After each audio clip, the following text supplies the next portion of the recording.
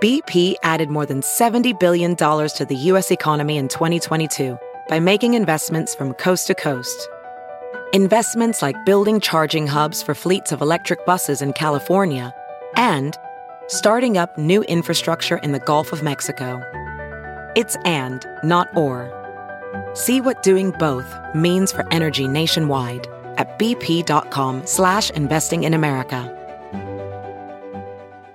Ladies and gentlemen, welcome to the Great America Podcast with Lou Dobbs, always in the fight for truth, justice, and yes, our American way of life. And now, here he is, the Peabody Award-winning voice of truth, the great Lou Dobbs. Welcome back to the Great America Show. We'll be talking in this episode of the Great America Show about our great political divide, what has become a yawning chasm of deep partisanship, a divide that in modern times has never been wider or nastier, and it gets uglier, it seems, by the day. 7 out of 10 Americans say we're headed in the wrong direction, that we've lost respect for our society's institutions, that we don't respect or trust government or politicians. We sure don't respect our media, who report on violence in our streets and homes and corruption everywhere we turn: City Hall, Wall Street, schools, police departments. We still respect our military, but not as much as we used to. Our politics reflect all of this: the conflict, the distrust, the corruption. Why would good people even think of running for office? Well, we're about to find out. Our guest is one of the good guys running for office this year, and while young, he already has a great life story. Welcome to the Great America Show, Jake Bequette. He's running for Senate in the great state of Arkansas. And Jake, we're delighted to have you with us here on the Great America Show. And we want to talk to you about, obviously, all of the politics involved in your candidacy, how your candidacy came to be. But we also think you have such an extraordinary life story for a young man in particular that I just think the audience would love to hear more about you and how this moment came to be. So let's start with the beginning. And I guess the beginning wasn't you playing football at the University of Arkansas.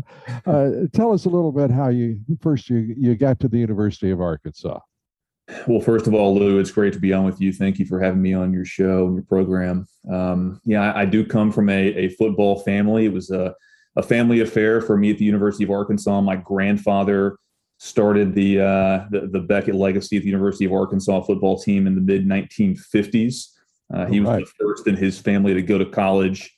It was a big leap for him to leave his family in the St. Louis area of Missouri and go to college. But he was a risk taker and a striver, and someone who really changed our family tree. And I'm forever grateful to him for starting that family legacy. And then his two sons, my dad and my uncle Jay and Chris Bequette, both followed in his footsteps and played football at the University of Arkansas in the late 70s and 1980s under Coach Lou Holtz. All right. A great American. Absolutely. And a great football coach as well. And then I was very blessed to follow in their footsteps. I guess I like to joke I didn't have a choice, really. That sounds right. Yeah, I just I'm a third generation Razorback, the fourth consecutive man in my family to play football at the University of Arkansas, and I just didn't want to be the first Bequette in 60 years to screw it up. But I was blessed to get up there to earn a scholarship. I was not very highly recruited. I was very lucky to earn a scholarship offer to Arkansas, and so I always had that chip on my shoulder. I was never going to allow myself to be outworked and out-hustled, and I was very blessed to be a part of some great Razorback football teams and be a two-time team captain up there on the Hill, and just continue on that Razorback family legacy. Yeah, you did an outstanding job of doing just that, carrying on that legacy. The role of football, obviously large in your family. How did your early years? Were you raised in the city, the country? What was your upbringing like? Well, I was raised here in Little Rock, Arkansas. Born and raised, and Little Rock is right smack dab in the middle of Arkansas, but you're never too far from the Duck Woods, the great outdoors. Mm-hmm. Arkansas is a tremendous state. Farming is a huge part of our state economy. And, there are many Arkansans who have a great reverence for the outdoors and for conservation, obviously for the Second Amendment. It's something we take very seriously here in Arkansas. And, I was very blessed to grow up in the natural state. Arkansas is, it's God's country. It's truly a special place. We have a strong Southern culture, a strong family atmosphere. We're very proud of our sports teams. The Arkansas Razorbacks are kind of like the professional team here in Arkansas. So everyone's a big Razorback fan. And, I was just very blessed to represent the state that I love so much and it's done so much for me and my family up there with the Razorbacks, because I always did. I took a lot of pride in wearing that Razorback on my helmet and representing the entire state of Arkansas. And, I think in a way, that love for the state has never left me. And I want to represent the state of Arkansas on the national stage as well. Yeah, that big old hog on the side of the helmet is, I think, one of it's certainly iconic as a logo in football in this country, and a great tradition and great coaches and players there throughout the years, and including yourself. Now, you were drafted out of college by the New England Patriots, right? I was. Yeah, I was a third-round draft pick by the New England Patriots. Again, it was just an amazing privilege to be selected by Coach Belichick and be a small part of that amazing dynasty. I mean, the Patriots, the legacy in that team, it speaks for itself. But I had the honor of learning from some of the all-time great players and coaches: Tom Brady, Vince Wilfork, Gerard Mayo, Matthew Slater, and of course, Coach Belichick's leadership. I learned so much, not just about X's and O's in the game of football, but about leadership, about organizational management, about setting a standard and getting a very diverse and disparate group of young men to come together and march to the beat of the same drum and strive towards a common goal. It's something that's rare in college sports and even more rare in professional sports, to instill that type of a professional culture when there's so many high-paid, ego-driven individuals in one organization. But Coach Belichick and Tom Brady, they deserve a lot of credit. And of course, Robert Kraft, the owner, for instilling that culture, that the Patriot way, as we always called it. And it's really no secret. It's no surprise, really, that they've had so much great success. And I was very honored to be a small part of that. Well, and how long did you play in the NFL? I played 4 years from 2012 to 2015. I was on and off the active roster. I spent my last year on injured reserve. I got hurt my last season, but it was a blessing to be there. And so all those lessons that I just described, I carried those with me into my military career, and I've carried them with me into this campaign.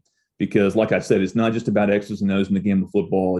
These are true lessons of leadership that I think the entire country would do well to learn. And by the way, Jake is he has a Super Bowl ring as well. You didn't mention that. You're too modest, Jake. Yeah, well, I was like I said, I was a very small part of that franchise and that dynasty. But again, I was able to learn from the very best. And I always love to be around, people who are the very best in their professions, whatever it may be. And, it was an absolute privilege to see someone like Tom Brady work at his craft. And of course, Coach Belichick and the rest. And, being a small part of that Super Bowl 49 championship team, that was the Seattle Seahawks game, the famous Malcolm Butler interception. And, I think that's just a lesson in and of itself of the genius of Coach Belichick and the Patriot way.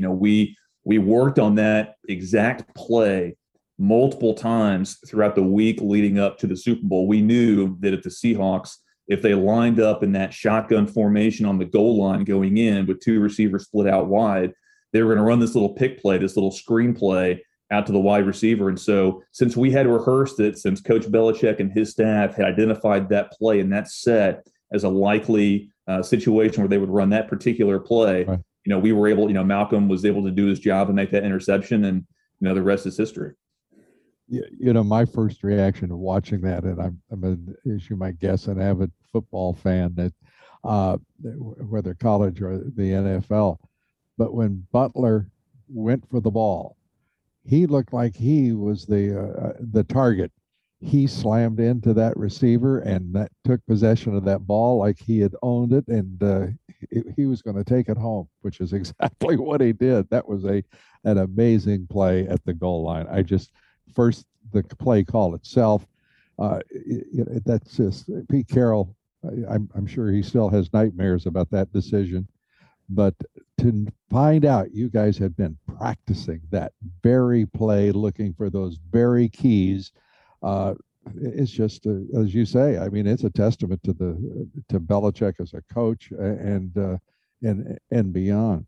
And your modesty, by the way, in being a small part, big things are made up of lots of small parts, and for every team, for every country, in everything that we do as human beings.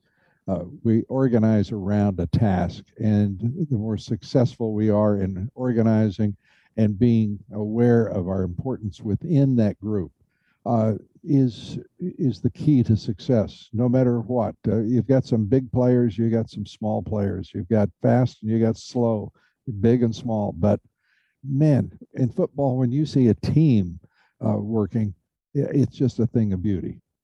It really is. Football is, I think it's the greatest game because, as you said, you've got 11 men on the field at the same time doing, very different tasks, different jobs every single play, and you're only as strong as your weakest link. And, that's why, I think that game, it's physically demanding. It can be brutally tough in some ways, but, it's also the best demonstration of leadership, and especially at the highest levels. It was just an honor and a privilege to play it in college and professionally with the Patriots. Well, I want to turn to some politics. Move from first from football to the military, because I think people may be surprised to learn that from your next step from the NFL was to join the military, the U.S. Army. Tell us about that decision. Well, I felt the call. I guess I felt it in some way my entire life, but it became more and more pronounced when I was in New England. We had a person who was a big part of the organization. He was a former Navy SEAL in New England. Coach Belichick. He's got a special reverence for our military. His dad, Steve Belichick, actually coached at the Naval Academy for a number of years, and so Bill grew up around the academy and has a very high amount of respect for our military. And so we had this former Navy SEAL who was around us, and I found myself always really picking his brain about his time in the military, and that really decided it. I knew that my NFL career wasn't going to last forever. I knew that whether I played for 2 or 3 or 4 more years, I was still going to be a young, healthy individual with the opportunity to serve, and that's what I did. I decided to enlist in the Army through the Officer Candidate School program. I went to basic training. Commissioned as an infantry lieutenant, volunteered and graduated from the U.S. Army Ranger School, and then deployed to Iraq with the 101st Airborne Division. And it was truly the honor of my life to wear the uniform. I've always had a great amount of respect for the soldiers and statesmen in our country who decided to serve, who decided to fight and stand up for their beliefs. And I believe that I was simply following in their footsteps, the great men and women who have come before us, who have worn the uniform. And I wanted that to be a part of my story, and I wanted to serve. Yeah, Ranger School, for those who don't know, is one of the most demanding and exacting of all military training in the U.S. military. It is just it's an elite group, airborne, much the same. And you were not taking the easy way at any turn in joining the Army, were you? No, I wanted to serve in the infantry. I wanted to be with the grunts. I wanted to be an infantry platoon leader, and I wanted to wear that Ranger tab and graduate from Army Ranger School. As you said, it's very tough, but that's where great leaders are forged. And I wanted to stand before my infantry platoon, so they would know they were being led by someone who had been qualified by the toughest leadership school the Army has to offer. So it was a great task to do that. It was a little bit different from football 2-a-days, but I think I had a great preparation. A great preparation for the military life was football. I think there's some striking similarities there. You have people coming together from different backgrounds, different creeds, whatever it may be. But, you make those personal sacrifices to be a part of a team, part of an elite unit that's striving towards a common goal to accomplish a mission. And just that type of collective action, I think, is, what's the best about our military, what's the best about sports. I think that's why, in the American culture, we have such a reverence and a respect for, great athletes and great warriors. I think it speaks volumes about, the greatness of American culture. And, I was, it was tough. I mean, I think I lost about 45 pounds during those 62 days of Ranger School, but it was worth it in the end. And from Airborne on, your first posting, where was that? So at Fort Campbell, Kentucky, with the 101st Airborne Division. I wasn't there at Fort Campbell for long. My brigade was deploying to Iraq right about the time that I arrived there. I followed them a couple of months later, but I spent some time in Iraq in 2019.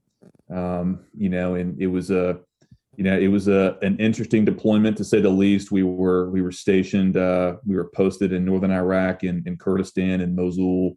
We were co-located with some Marine Raiders and some. It was really a 3-star Corps level command of the Iraqi Army.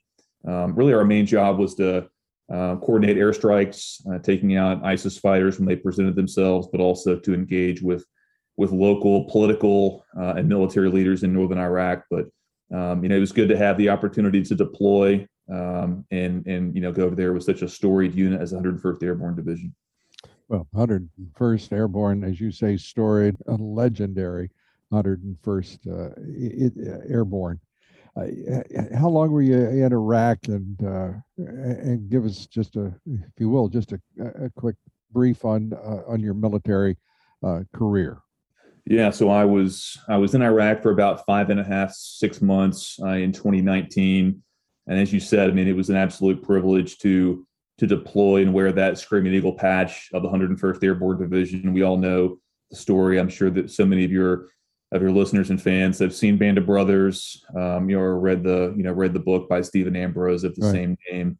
It's a proud division, and to be an infantryman, to be a platoon leader in the 101st Airborne was an absolute privilege and an honor. And I was proud to wear that patch downrange in Iraq. And as I said, we were taking out ISIS fighters through airstrikes when they presented themselves. But really our mission in Iraq was also political and diplomatic in a way. We were gathering intelligence. We were trying to transfer command of that portion of the country over to the Iraqis themselves with mixed results. But that was really our mission in that part of Iraq at that time. And your decision to leave the Army? Yeah, so I returned to stateside to Fort Campbell in late 2019, and that was really around the time that everything started to unravel in our country with the pandemic, and of course the violence in our streets, the looting, the suppression of our economy. Really everything that's happening. Some might say that the Great Reset that the left is trying to instill in this country started happening in 2020. And, I realized that, I served in the Army to make an impact, to stand up and fight for my beliefs. But I realized at that time last year that the fight really was no longer on a distant battlefield in Iraq or Afghanistan. The fight was right here. It was domestic. It's political. And that fight is happening. And I think what mainly motivated me to get into politics and get into this race is that too many Republicans don't understand the nature of the fight that is at hand. This is, in my opinion, an existential, a fundamental fight over what type of a country, what kind of a country we're going to be. The Democrats and the radical left have they've shifted the needle, the Overton window, so far to the left on so many issues that, really there's not much middle ground. But unfortunately, there's too many establishment invisible rhinos, Republicans, who are still trying to compromise with these Democrats, with these radicals. And it's that type of mindset, I believe, that has led us into this current predicament.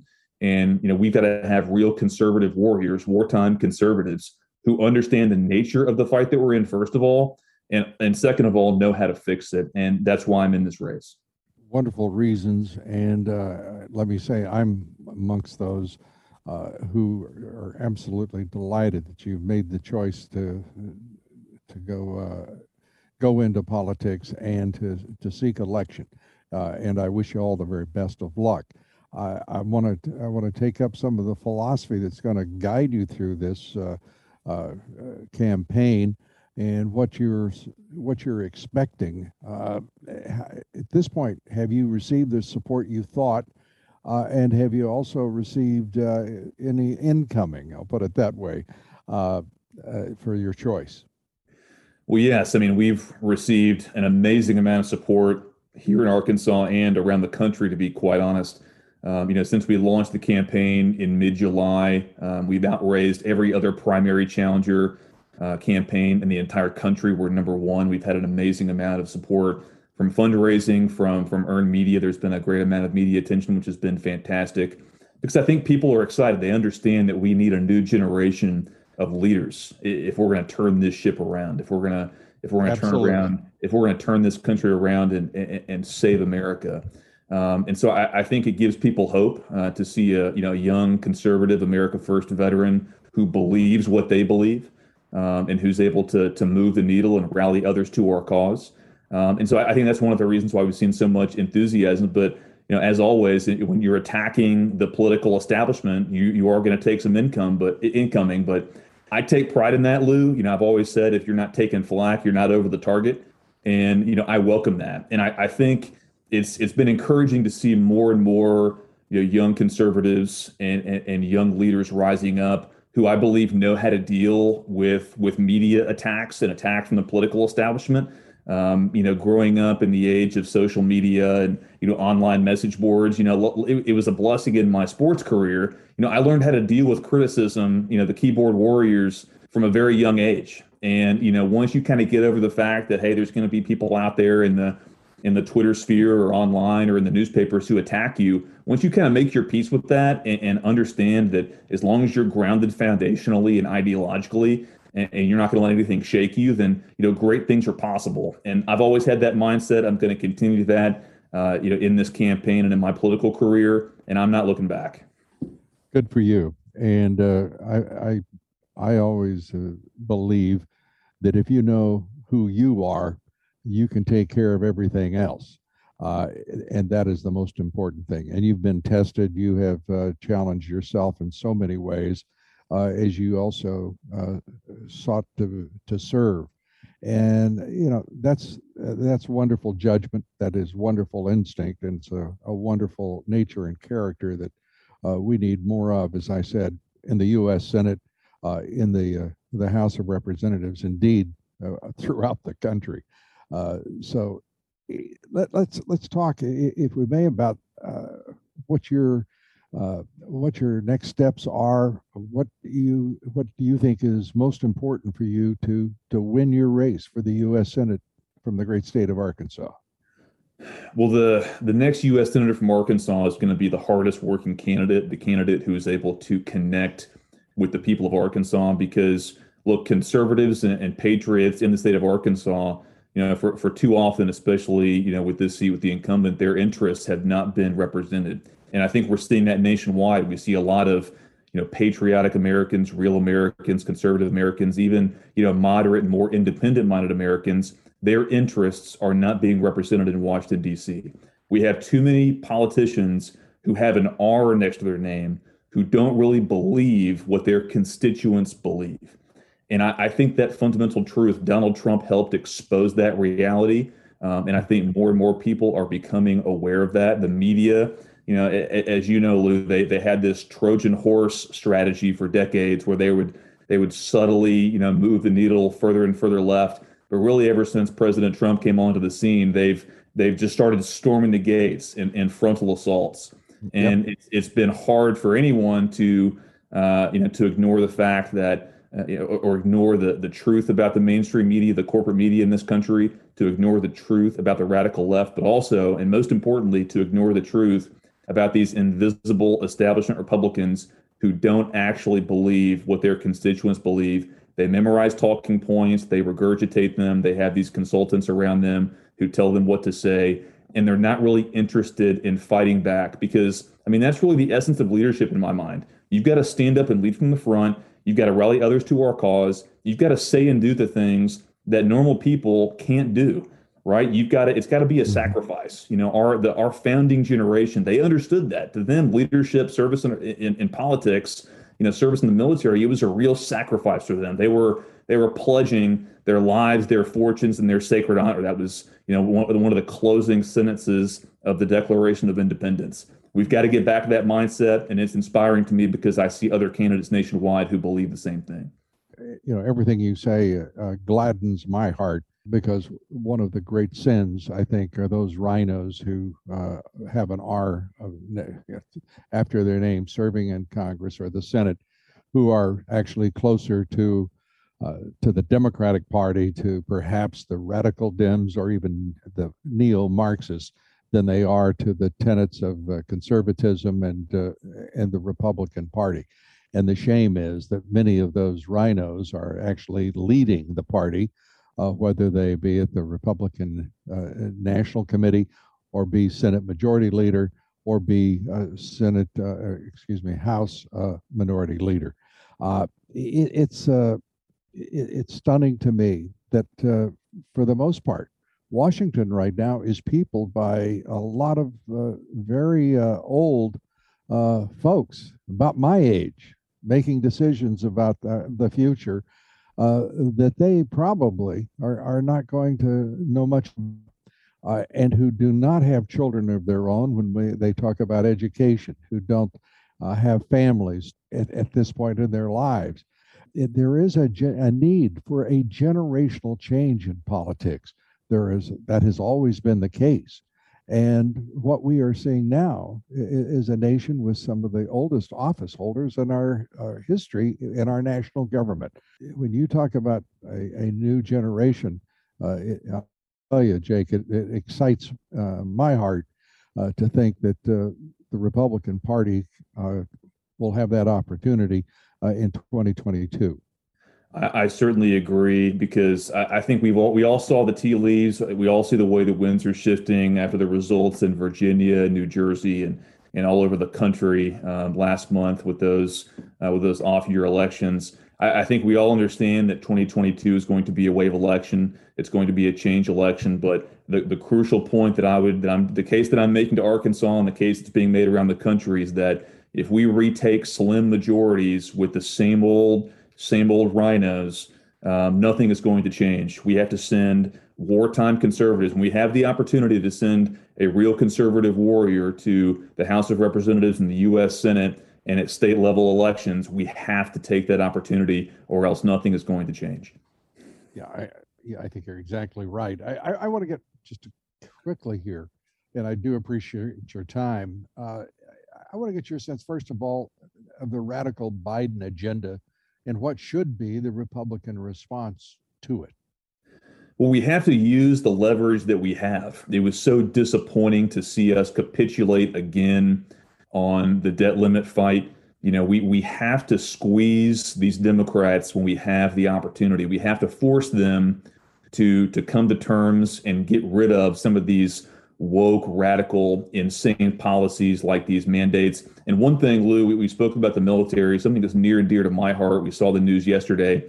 The first members of our military, it was 27 members of the U.S. Air Force, were discharged for refusing to take the vaccine. Yep. And, you know, this is, to me, it's a watershed moment in the history of our military. I really believe that you can't overstate the importance of this because not only is it a soft purge of some of our best and most promising and most experienced warfighters, but this also has a chilling effect on military recruiting, because there's a lot of, you know, young and bold, patriotic American, young adults, young men and women who would be great. They would be tremendous additions to our military, but now they're going to be, you know, they're going to be disallowed from joining because they don't want or don't need the vaccine. They have natural immunity. They're young and healthy. You know, this virus statistically poses no danger to them. And so I think the consequences of this policy, if it's not reversed, is going to be incredibly damaging for our military. It's going to make America weaker. I think America got weaker yesterday when we had this soft purge of Air Force personnel, and it's just going to reverberate throughout the different branches of our military, and it is incredibly dangerous. It is dangerous, and it is, and frankly, it speaks to the quality of general leadership and general staff leadership in the military. We have, for too long, in my opinion, Jake, been listening to this long war doctrine put forward by General David Petraeus at one point, and we have a whole generation of senior military officers, and I'm talking about generals and admirals at the Pentagon, who have made no sense out of the conflict that they have been engaged in. For in the case of Afghanistan, for 20 years, in Iraq, it's an arbitrary number because that conflict has lasted so long. We've got to have new thinking, we've got to have new spirit, and we've got to have new leadership. And it worries me that we're not getting that kind of urgency within our military academies, and I speak primarily of West Point, where young warriors are not being taught the cost of failure and how to avoid it.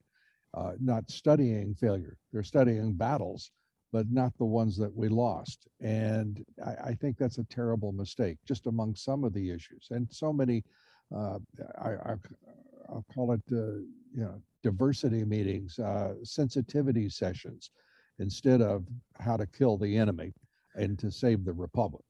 You're exactly right. I mean, the mission of the U.S. military is simple. It's inviolable. As General Douglas MacArthur said, it's to fight and win our nation's wars. There is no other mission for our military than that. But unfortunately, as you said, mostly through the expansion. I mean, here's a stat that I think a lot of people might not be aware of. On a per capita basis, the United States military has 300% more flag officers today than we did at the height of World War II. So we're talking about essentially what is welfare for 3- and 4-star generals. We have all these overlapping commands. When no one is in, when everyone's in charge, no one's in charge. That's the situation. But you're exactly right. I mean, I posited this question to Americans everywhere. Can you imagine a General Douglas MacArthur or a General George S. Patton making it to high command in today's military? I mean, or an Admiral Bull Halsey. I mean, it's laughable to think about because the existing command structure and incentive structure prevents people like that from rising to the flag officer level. I mean, a lot of the most talented and promising young officers and NCOs, they get out after their initial commitment because they understand that hey, I'm not going to be able to play this bureaucratic game for 25 and 30 years and just live this risk-free political lifestyle to make it to 3 and 4 stars. And so we have to change. We have to attack the incentive structure. We have to get rid of these politicians in uniform. And you're exactly right. We have to reform these military academies. We have to get real war fighters instructing, our future officers, learning the correct lessons, learning the correct, anecdotes throughout history, and learning, not these diversity, equity, and inclusion modules, but actually how to fight and win our nation's wars and do it the right way. So we have to have politicians in Washington, political leaders who understand this. We have to have people on the armed services committees who understand this, understand the danger posed by the current status quo, and who have the courage to actually stand up and say, I'm going to reform this. And we're learning something about the greatness of America when we accept the fact that we have a duty to be all that we can be in serving this nation, a servant of the values of this great nation.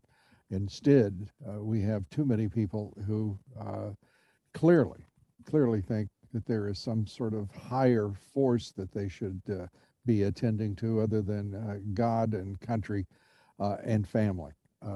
They are badly mistaken. Jake, I just want to say it's been great to listen to you and to hear your story and to hear your dreams and your purpose. I support you in achieving all of your goals, And I think that the people of Arkansas will be doing exactly the same thing. And you've certainly established how you got to be an academic All-American. You're a smart fellow, Jake, and it's nice to see it show when a man talks about serving the United States in the United States Senate. I wish you well. I enjoyed talking with you. Hope you'll come back soon. And as always, thank you for your service, and thank you for what you will be doing for this country in the years ahead. Well, thank you, Lou. It was an honor to be on your show. Thank you for everything you're doing for this country, and I look forward to speaking with you again soon. Thank you, Jake. Appreciate it. Jake Bequette, running for the U.S. Senate from the great state of Arkansas. We will continue in just one moment. Stay with us. Our focus today is the unraveling of the Biden foreign policy. Within less than a year, has demonstrated what former Secretary of Defense Bob Gates said about Joe Biden long ago, which is that Biden hasn't been right on a single foreign policy issue in 40 years. President Biden lifted some of the sanctions against Iran, he said, trying to begin diplomatic talks on the Iranian nuclear deal. But now he's telling his national security team to prepare for a tougher stance on Iran, because Iran has done nothing to reward his lifting of sanctions and moving ever closer to having a nuclear weapon. How close are they? Well, Israel's military has been ordered to prepare for action against Iran should the Biden approach fail and the Iranians threaten the region. And then President Biden is also contending, of course, with communist China, Vladimir Putin, and his massing of troops on the Ukraine border. Joining us now is Fred Fleitz, former chief of staff of the National Security Council, deputy assistant to President Trump. Fred served for 25 years with the CIA, the DIA, State Department, and House Intelligence Committee staff. Fred, great to have you with us here on the Great America Show. Great to be here, Lou. Let's start with Iran. Israel preparing for a military option against Iran. Do you believe the United States to be doing exactly the same thing? Well, we all know that Biden's approach to Iran was exactly backwards. He came in trying to revive Obama's terrible nuclear deal, and he was ready to make any appeasement necessary to get the Iranians to go along. And the Iranians are just so crazy, they wouldn't agree. They won't even agree to meet without diplomats. Mm-hmm. And before the recent round of talks in Vienna began, an Iranian official reminded the world that it still wants to wipe Israel off the map. And it turned out that not only was the IAEA Iran not cooperating with the IAEA, Iran was physically harassing female Iranian inspectors. So the situation is so bad, and with the surgeon's nuclear program so bad, we're hearing reports that Israel's thinking of attacking. And I'm really hoping, Lou, that Biden will finally walk away from these talks and take an approach of tough sanctions. Well, it sounds like he's preparing to do something. But with Biden, that's always the problem. The ambiguity and the potentiality of everything he talks about. You can never put a time frame on it, nor a shape to it, or anything that is approaching specificity. And he sort of lets things drift forward. I just don't trust a responsible action by this president because of what you have said. I mean, he basically has been carrying the Obama water here, trying to reconstitute part of his of Obama's haggard legacy in foreign policy. You know, that's right. And as recently as last month, Biden officials were talking to the Israelis about a partial nuclear deal with Iran, in which we would give it some sanctions relief and Iran would freeze part of its program. The Israelis were appalled. They said, this is appeasement. This is giving in to nuclear blackmail. It's madness is what it is. It is.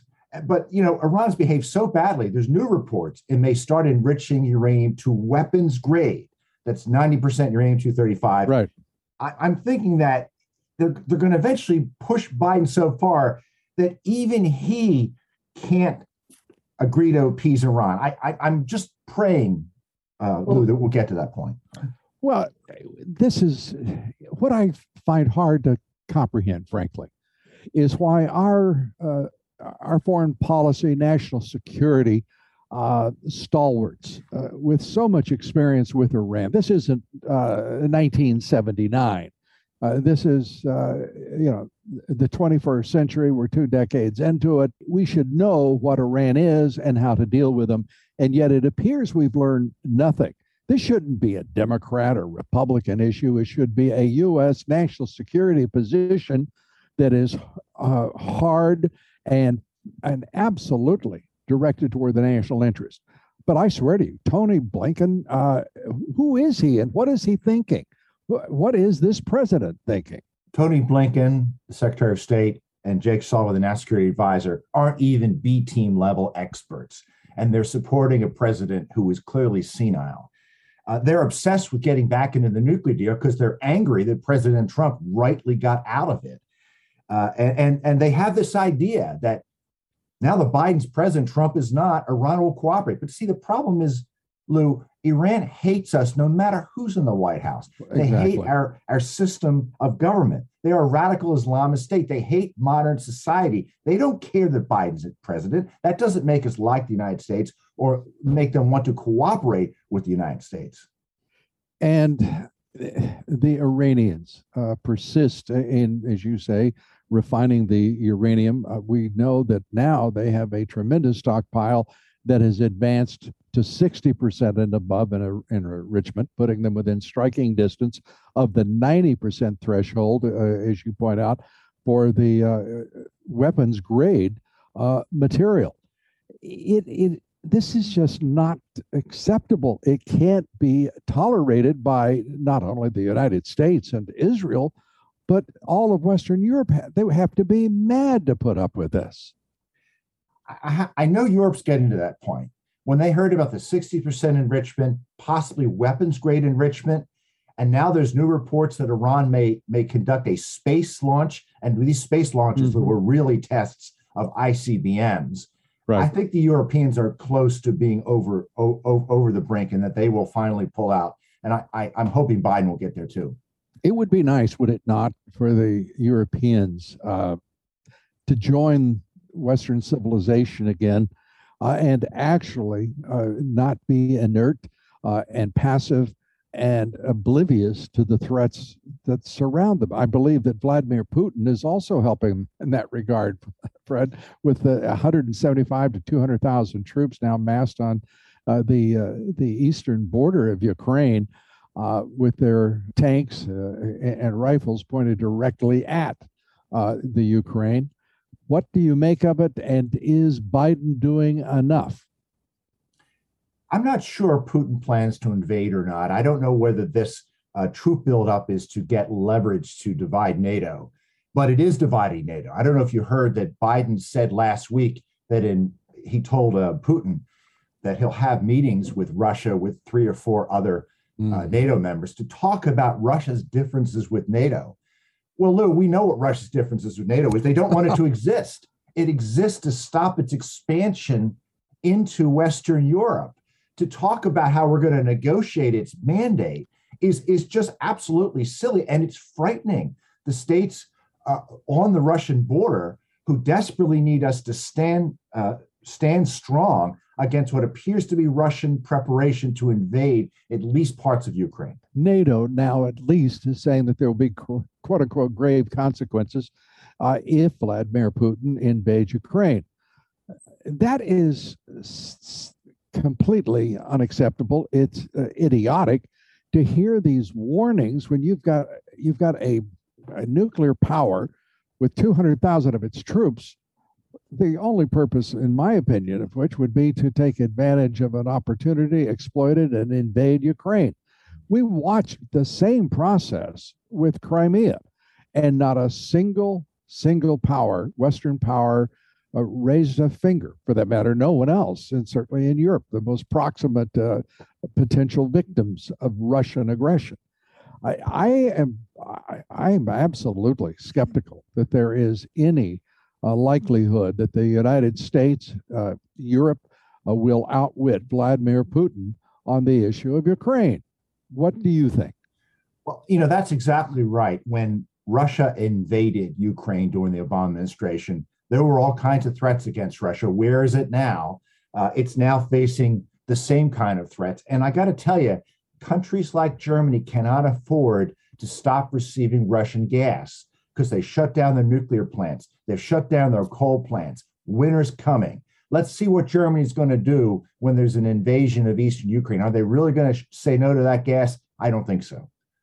Does NATO have the combined forces to actually stand up to Putin? I mean, if those tanks roll from Russia into Ukraine, it's over. There is not time to have silly meetings, listen to another General Assembly and National Security Council meeting at the United Nations. This will be over in the blink of an eye, and not a single country, not a single defense alliance, NATO, is prepared for it. Vladimir Putin is prepared. Why would he not? That becomes the question. I think that's right, but this touches on another issue. I do not want to go to war with Russia over Ukraine. I don't want American troops in Ukraine. We feel badly about what's going on in Ukraine, but we do not have strategic interest there. I'm an America First guy, Lou, and I know you are too. We need to handle this carefully, but not to say we will intervene militarily in a country that we know is in Russia's sphere of influence. We need to pressure them not to invade it, but we should not be sending in American troops. I couldn't agree with you more on that point, troops. But at the same time, to have no one leading, the leader of the free world is now, for crying out loud, it's unbelievable as I even say this, is Joe Biden. Do we really expect, you said he's senile. I think that he's just intellectually limited and certainly has no inkling of what in the world our foreign policy should be or what our national interest is. I can't imagine him saying to the NATO nations, let's be sensible, let's get organized and get around this. We will provide you and support you in every way possible. But where are your troops and what are you doing and what is the plan if those tanks roll, gentlemen, ladies? I just can't see that conversation happening because, first of all, they would probably laugh him off the phone. It's amazing. He has not been president a year, and his reputation and credibility has been undermined to a level I don't think we've ever seen in an American president.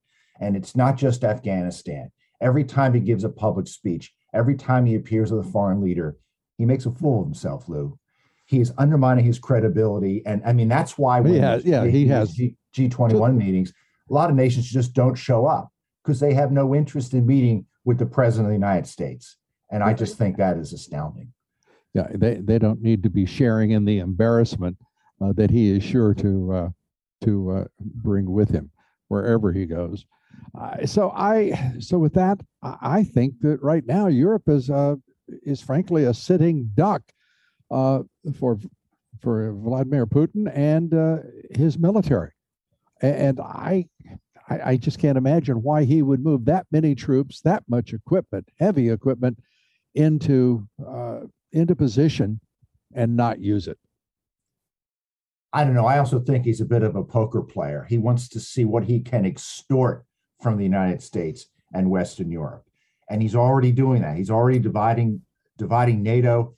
And look, Biden has made statements to the Ukrainian government to negotiate with Russia that are not in the Ukrainian government's interest, that would essentially cede these areas of eastern Ukraine that Russia has occupied, pro-Russian forces have occupied, that they basically would vote to break away. Biden doesn't understand what he's saying in these discussions with these foreign leaders. Yeah, perhaps he doesn't know that that eastern Ukraine is not unlike Crimea. That is, Russian speakers, Russian culture, a Russo population, in point of fact, that would not be entirely, against the idea of being let's put it this way, a province of Russia. So where do we go from there? We've got this man in the White House. He's ours. What happens to Europe? What happens to Poland? What happens to Ukraine? maybe it's pointless to hope for this, but I really wish that senior Democrats would pressure Biden to bring in some competent foreign policy advisors, get rid of Blinken, get rid of Sullivan, put people in place who would give him some sensible advice and stand up to him when he simply says things that make no sense. Because it's, he's going to be president for 3 more years. And if he leaves early, my God, what would happen if Kamala Harris was there? I just think our influence is going to fall and fall and fall under this president, and our enemies are watching. They see historic opportunities to do things in Taiwan, right, with Iran, with terrorist groups concerning Russia that they would never do in other circumstances because of Biden. Well, where are the generals who were criticizing Donald Trump at every step? Where is the Pentagon? I mean, you're talking about a group, those generals are a gaggle of louts who seem to be more interested in politics and social issues than in taking our military to the level that we are prepared for any threat from any quarter. I feel no more confident frankly, of the military leadership than I do the civilian leadership at 1600 Pennsylvania. That's why I talk about the foreign policy establishment. It's their Republican and Democratic administrations. It's what people want to be part of, so they feel credible and liked.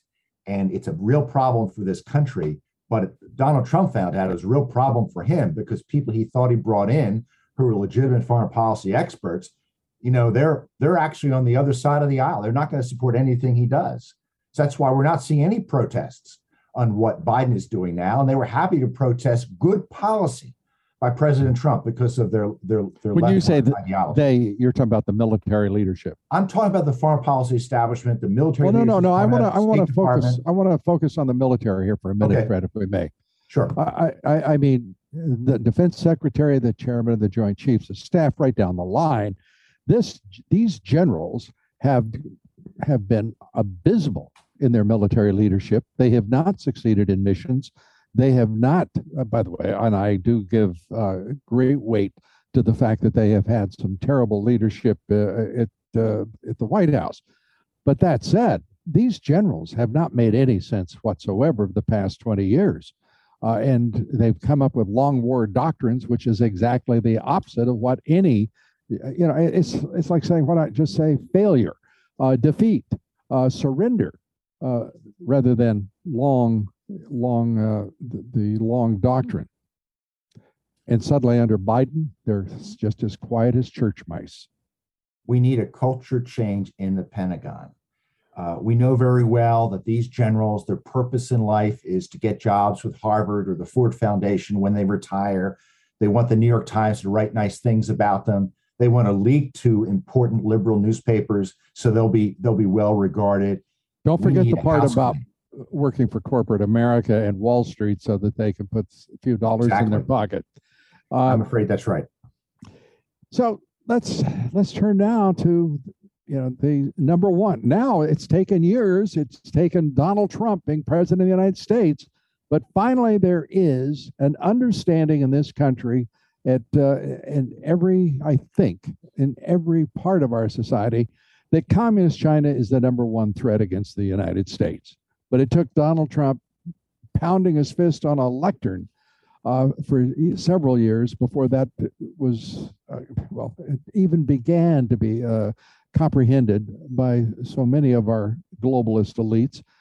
And yet now with Joe Biden in the White House, they are doing exactly what Xi Jinping tells them, and that includes taking dominion over the South China Sea. It means that Taiwan is under constant threat, and the United States doesn't have an obvious policy in which any American citizen could look over toward the East and say, in Washington, D.C., we know exactly what our leaders would do. They would defend Taiwan. These would be the responses. There is this great cloud of ambiguity, once again, and denial in Washington, D.C. The Chinese feared Donald Trump. They feared him because they knew he would take action. He wasn't going to hesitate. He put sanctions and tariffs on them, as often as he possibly could. You know, we put 1,000 sanctions on Iran. I divert a little bit, but I mean, Trump was a man of action. There's no serious China policy for Joe Biden other than climate change. And the Chinese are laughing at us when we send climate czar John Kerry to talk about climate change instead of the persecution of the Uyghurs or Taiwan or Hong Kong. The Chinese know weakness, and they know that this is a time that they can exploit it. Well, one area where foreign policy, and this has been under several presidents, has been strong, and that is in the seeming persecution of Julian Assange. It now looks as though he will be coming back to the United States with some guarantees of his treatment negotiated, but they're not apparently very strong guarantees. Your thoughts about Julian Assange, why there has been this effort to crush this man? Well, Mike Pompeo described Julian Assange as a non-state hostile intelligence service and said that it's clear that Assange has ties to Russia, and he's condemned him for his vindictive leaking against the U.S. military, refusing to redact names in the things he's leaked. He's caused the deaths of many American soldiers, and he just leaks stuff. When a journalist gets classified information and that they decide to publish it, they first have to decide, is the release of the information, is that more important than the damage it could do to national security or human life? Assange is not a journalist because he's never made the determination. And that's why I want to see him prosecuted. Okay, but what has been the point of the way in which the United States and our allies in every way, the United Kingdom, it's just been a mess. And no one seems to have the guts to unravel this mess and say, Julian Assange, you are charged with this, and this, and the deaths of these agents, these Americans, and here are the facts, and say it to the American people. Instead, it's been an operation that was more akin to something that would be carried out by the Soviet Union in its heyday. It's authoritarian. It's despicable the way in which he's been, in my judgment, held, persecuted, and attacked. Now, let me say this. If it is proved that he did any of the things you just said, then we have a different situation. But there is a matter of due process here. This is the United States. We're not some two-bit, we didn't used to be some two-bit authoritarian state. No, I think you're right. I don't understand the way this man has been accused and indicted and held. It seems to me it has been a mess. I'm hoping that we're now coming to conclusion that there'll be some clear charges. He'll be tried in a open trial. He'll have a chance to defend himself, and then we'll be done with it. But this has dragged out too long, and I don't think either Republican or Democratic administrations had any clear strategy on how to deal with Assange. Yeah, sometimes it doesn't take a strategy. It's not that fancy a deal. Sometimes just doing the right thing, the American thing, is the way to operate. And all of that has been lost here.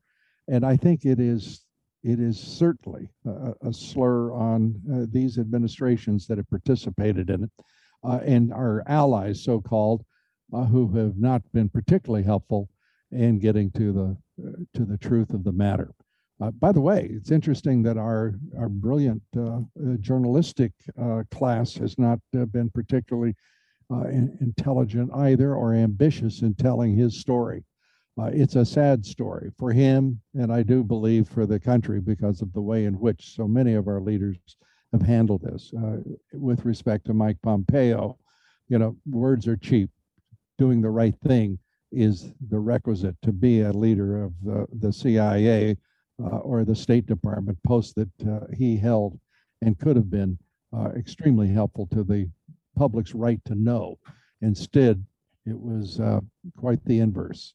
We have, as you know, the policy here of the last word, and you get it, Fred, the last word on this episode of the Great America Show.